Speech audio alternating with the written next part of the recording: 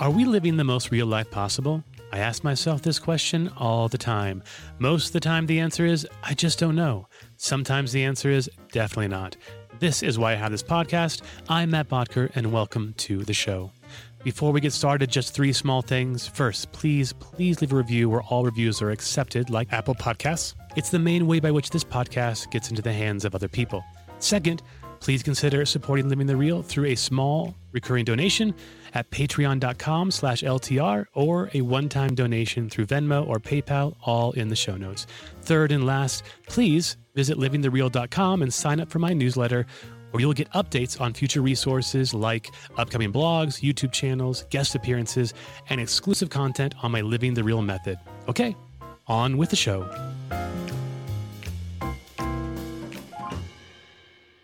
Well, I am very excited to launch this new podcast, Living the Real, and this is episode number 0, all about the podcast. So why? Why the name Living the Real? Well, it came from a book that I read that just resonated deeply with me. I think the author just meant to use it in a cursory manner, but it struck a chord with me, and this was years back. And I know ever since then, this kind of phrase, living the real, has kind of haunted me in a real way, which I guess there is some irony right there. I just noticed that once I had this phrase in my mind, it's kind of like when you are going car shopping and you are looking for, I remember back in like 2008 when I bought my first new car and I wanted a Nissan Altima, and they were so cool back then. They were black and they were so awesome. It was a new model. And so, of course, when I was driving to work in my old Buick, that I would see Nissans everywhere. They were just dominating the road, and previously they were a dime a dozen. My eyes gravitated towards that. In the same way, when I read this line, living the real, all of a sudden I was driving, walking, just living life and seeing everything through this phrase, living the real, asking, what does that name mean? Even though there wasn't a really strong definition, but it evoked so much in me. And I started encountering more and more moments that I felt like were disproportionate to reality. And this became like an aha thing for me. All over, I kind of deemed these the 4 L's of human existence: life, labor, leisure, and love. And these 4 areas I started seeing. So in the context of life, I noticed my reactions would be disproportionate to the actual reality of the thing in front of me. Overreacting, right? I also saw that, life often felt filled, but yet felt unfulfilled, which was like, this is crazy. What's going on? That was life. That's just a snapshot. And then work or labor, that's kind of related to this idea of life being filled. Looking back, I'm like, I am always busy.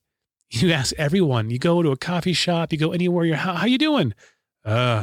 Busy, right? So I constantly felt busy, but yet I feel like I never got anything done. Like this discord is not real. And I felt like I was never doing the things that I wanted to do. I was always dominated by the urgent, the things that were needed in my right away. So I always felt like I had too much to do to actually pursue that which was important, which was like, this is not right. This isn't, quote, real. And then I get into leisure. I was busy and I still am, quote, busy, but there's times where you put out your feet, relax, just watch a movie. And so I would leisure, but yet I would still I'd chill for a while, watch a movie with my wife or binge watch or whatever it may be. And I realized that in my, quote, leisure, it wasn't really restful. And sometimes I felt more stressed after the leisure time, whatever it was. What I was doing was just wrong. I was trying to escape, to relax, to get some rejuvenation, but I felt in some sense an elevation of stress. And I'm like, this is wrong too. I'm not feeling like I'm doing the right things, or I'm not really living fulfilled. And finally, love. Definitely far from it. Oftentimes my perceptions of myself were disproportionate to reality, self-critical. I'm like, where is this coming from? I couldn't see myself through an honest, real lens. Or maybe I was making myself too good, when really I could be a little more critical to myself.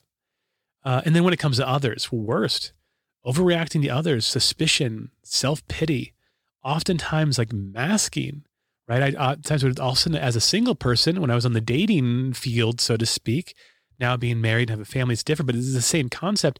I would prevent myself from truly being seen. I would mask myself, present myself in a different way, which is as normal part of dating. But I kept questioning, is this the real way to approach life? And masking, hiding yourself, hiding myself through intellectual positions rather than entering into vulnerability. And so all of this, life, labor, leisure, and love, through this umbrella of, quote, living the real, really was like a shifting moment for me. And so I kept thinking, like, what is going on? And when I would ask people the question, what does it mean to live in the real? I didn't even have to define it because it evoked so much in everyone that I asked the question to. Whenever I said that, everyone would unanimously say something about how they're not living a life that's fulfilling and that the life they're living now is really not the real one. It's imposed upon them, but it's not the one they want. And so this really motivated me to look at this seriously. So then I started to reconsider how my life was versus how my life could be. And through this, I worked out a new way of approaching life. And I call these the 3 M's. It's the 3M framework, and this is all about living the real. This idea that as I practice these 3 M's, I'll tell you them in just a moment, that things began to shift. And I notice even today. Today, I don't practice them perfectly. Sometimes I practice them terribly. Like I just neglect them altogether. And when I do, I suffer. My spouse suffers. My kids suffer. My work suffers. My time to relax suffers. And when I incorporate them and take them seriously, I begin to move to surviving and then maybe thriving and doing well. It ebbs and flows. But I know the ideal, there's something here, and I want to share it with someone, and I know this is the best possible means. So what are these 3 M's that I've come up with over the years? I believe that the framework of life is all about the idea of cultivating a sense of margin, which is the first M. And this is that space that we intentionally create to be in tune to ourselves, to know the desires of our own heart and our mind, and to actually be able to possess ourselves more fully so that we can actually give of ourselves. And we need to have more margin. How many of us go from one thing to the next without any space to recollect ourselves? And we're just busy and frantic. And by the end of the day, we just feel exhausted and we didn't feel like we accomplished anything because we never even had the time to think for a moment. Is this the right thing to do? It's on my checklist. It's in my calendar. So I do it. So margin, and there's a lot more there that I want to unpack because I believe that in the context of margin, there's 2 types of margin. That's like a sub part of it. There's that a fancy word be like ontological margin. I don't know what else to call it. It's a fancy word, but this is just the nature of who you are as a person and knowing yourself, your identity. And so I had this thing called the ordered life and a whole paradigm in that to unfold over time. I'm not going to share this with you all now, but over time, I want to share this with you. And then also the practical margin. That's all that stuff in your life, your energy, your finances, your time that we end up not putting margin in and it suffers.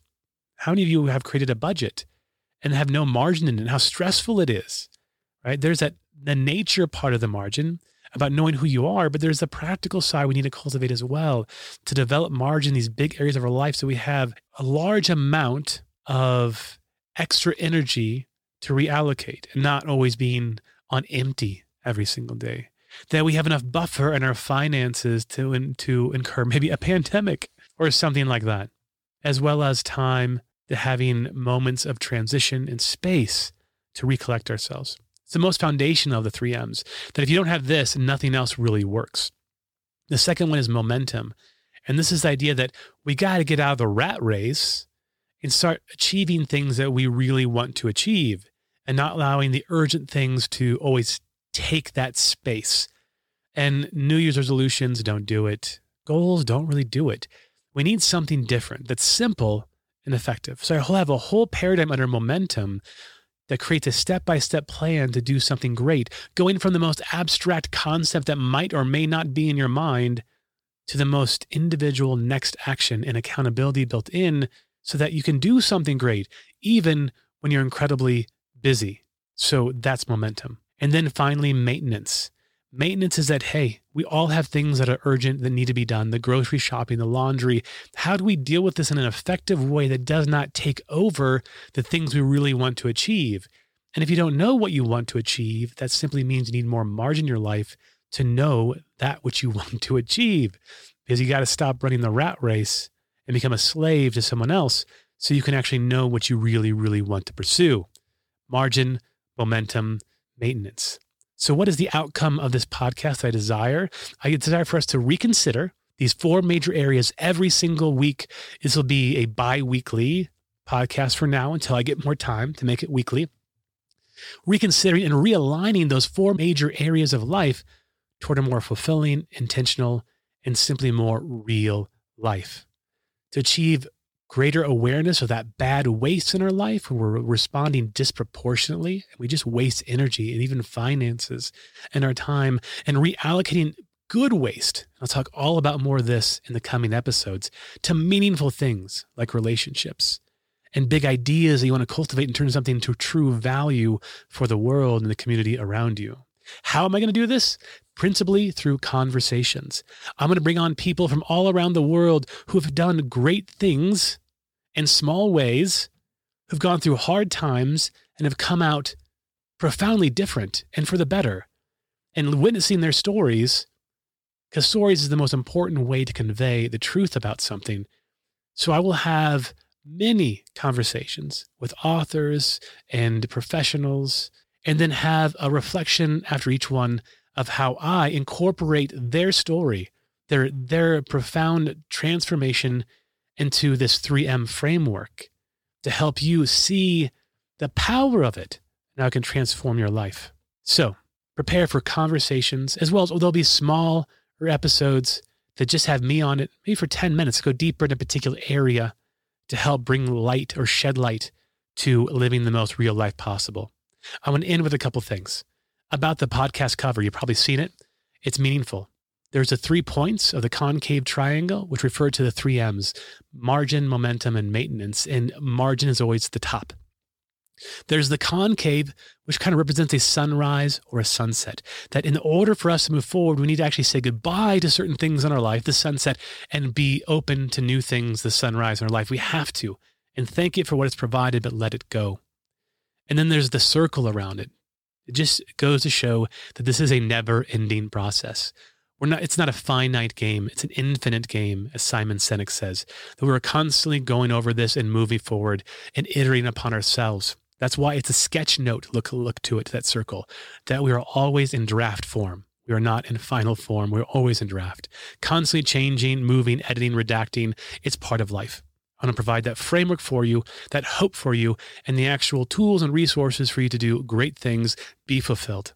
So I'm excited to launch this first episode, that's episode number 1, which I think is the perfect one to start with. I bring on my sister, who is a licensed marriage and family therapist from San Diego, to talk about this gap between experienced expectations and how this gap can cause us to be misaligned and respond disproportionate to life, which keeps us from actually looking at life in a more realistic way and seeing the gift and the opportunity that's before us. So check episode 1 out. It's an awesome one. Had a great conversation, and enjoy this podcast. Thanks for listening to episode number 0, and please stay tuned for episode 1. Thank you for listening to this episode of Living the Real. If you want to check out more information, go to livingthereal.com and sign up for my newsletter. If you want to support this podcast, you can do that at patreon.com/LTR, as well as one-time payments at Venmo and PayPal in the show notes. See you all next episode. Take care. Bye-bye.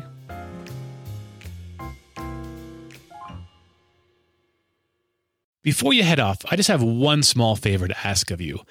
If there's anybody in your life that you can think of, 2 people that might really could use this Living the Real podcast, would you share it with them this week? I'd greatly appreciate it. Somebody in your life, like, man, they could just use a deeper perspective, right? Maybe a calling to a bigger purpose, or maybe they just need a better plan in their life.